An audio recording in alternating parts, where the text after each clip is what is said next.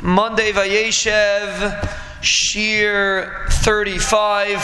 One of our listeners pointed out a very good point, that sometimes for those that are on social media, sometimes you have even a kosher or a more kosher social media. We're not here to discuss the kashrus of social media, but if a person, sometimes there are instances that a person can be on social media, for example LinkedIn, which is officially a business kind of social media. So sometimes you have a situation that somebody posts something on posts a message and people comment, and you have to be very careful, even if you're not commenting directly to the person that's there, but you have to just make sure that it's not a lack of tznius. If, for example, a woman posts something, which is a discussion for itself, should a woman be posting on social media? Generally, a person should check with their Rav if it's the proper thing to do. But let's assume a woman has a business and she posts on social media. So if you make a comment, some of the comments could really be considered inappropriate.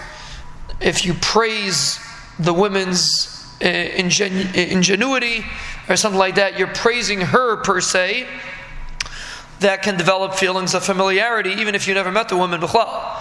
But it's considered a pretense to comment in a personal fashion on something that for example, if a woman is advertising clothing, for sure, that is definitely a pretense for a man to comment on the way the clothing looks or something like that. A man shouldn't be busy at all looking at those things. But even if it's a more innocuous business, you have to be very careful the way you word your comment, and the way it shouldn't be perceived at all as a personal response at all. It's probably best if a person can avoid commenting on something that was directly posted by a woman, unless it's strictly relevant for business.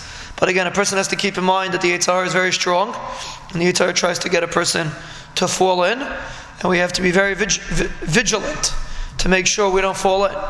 So when a person comments on social media, you have to second guess yourself and make sure that you're really responding properly, and you're not, Rahman al-Islam, breaking down any sort of barrier between men and women. It shouldn't give any perception at all of a familiarity, of a personal comment. Even if a person would comment, it should be strictly business, cold business-like, and that's it. But again, a person has to speak to that Rav for the individual situation, but this is the idea. It can't be personal, it can only be business.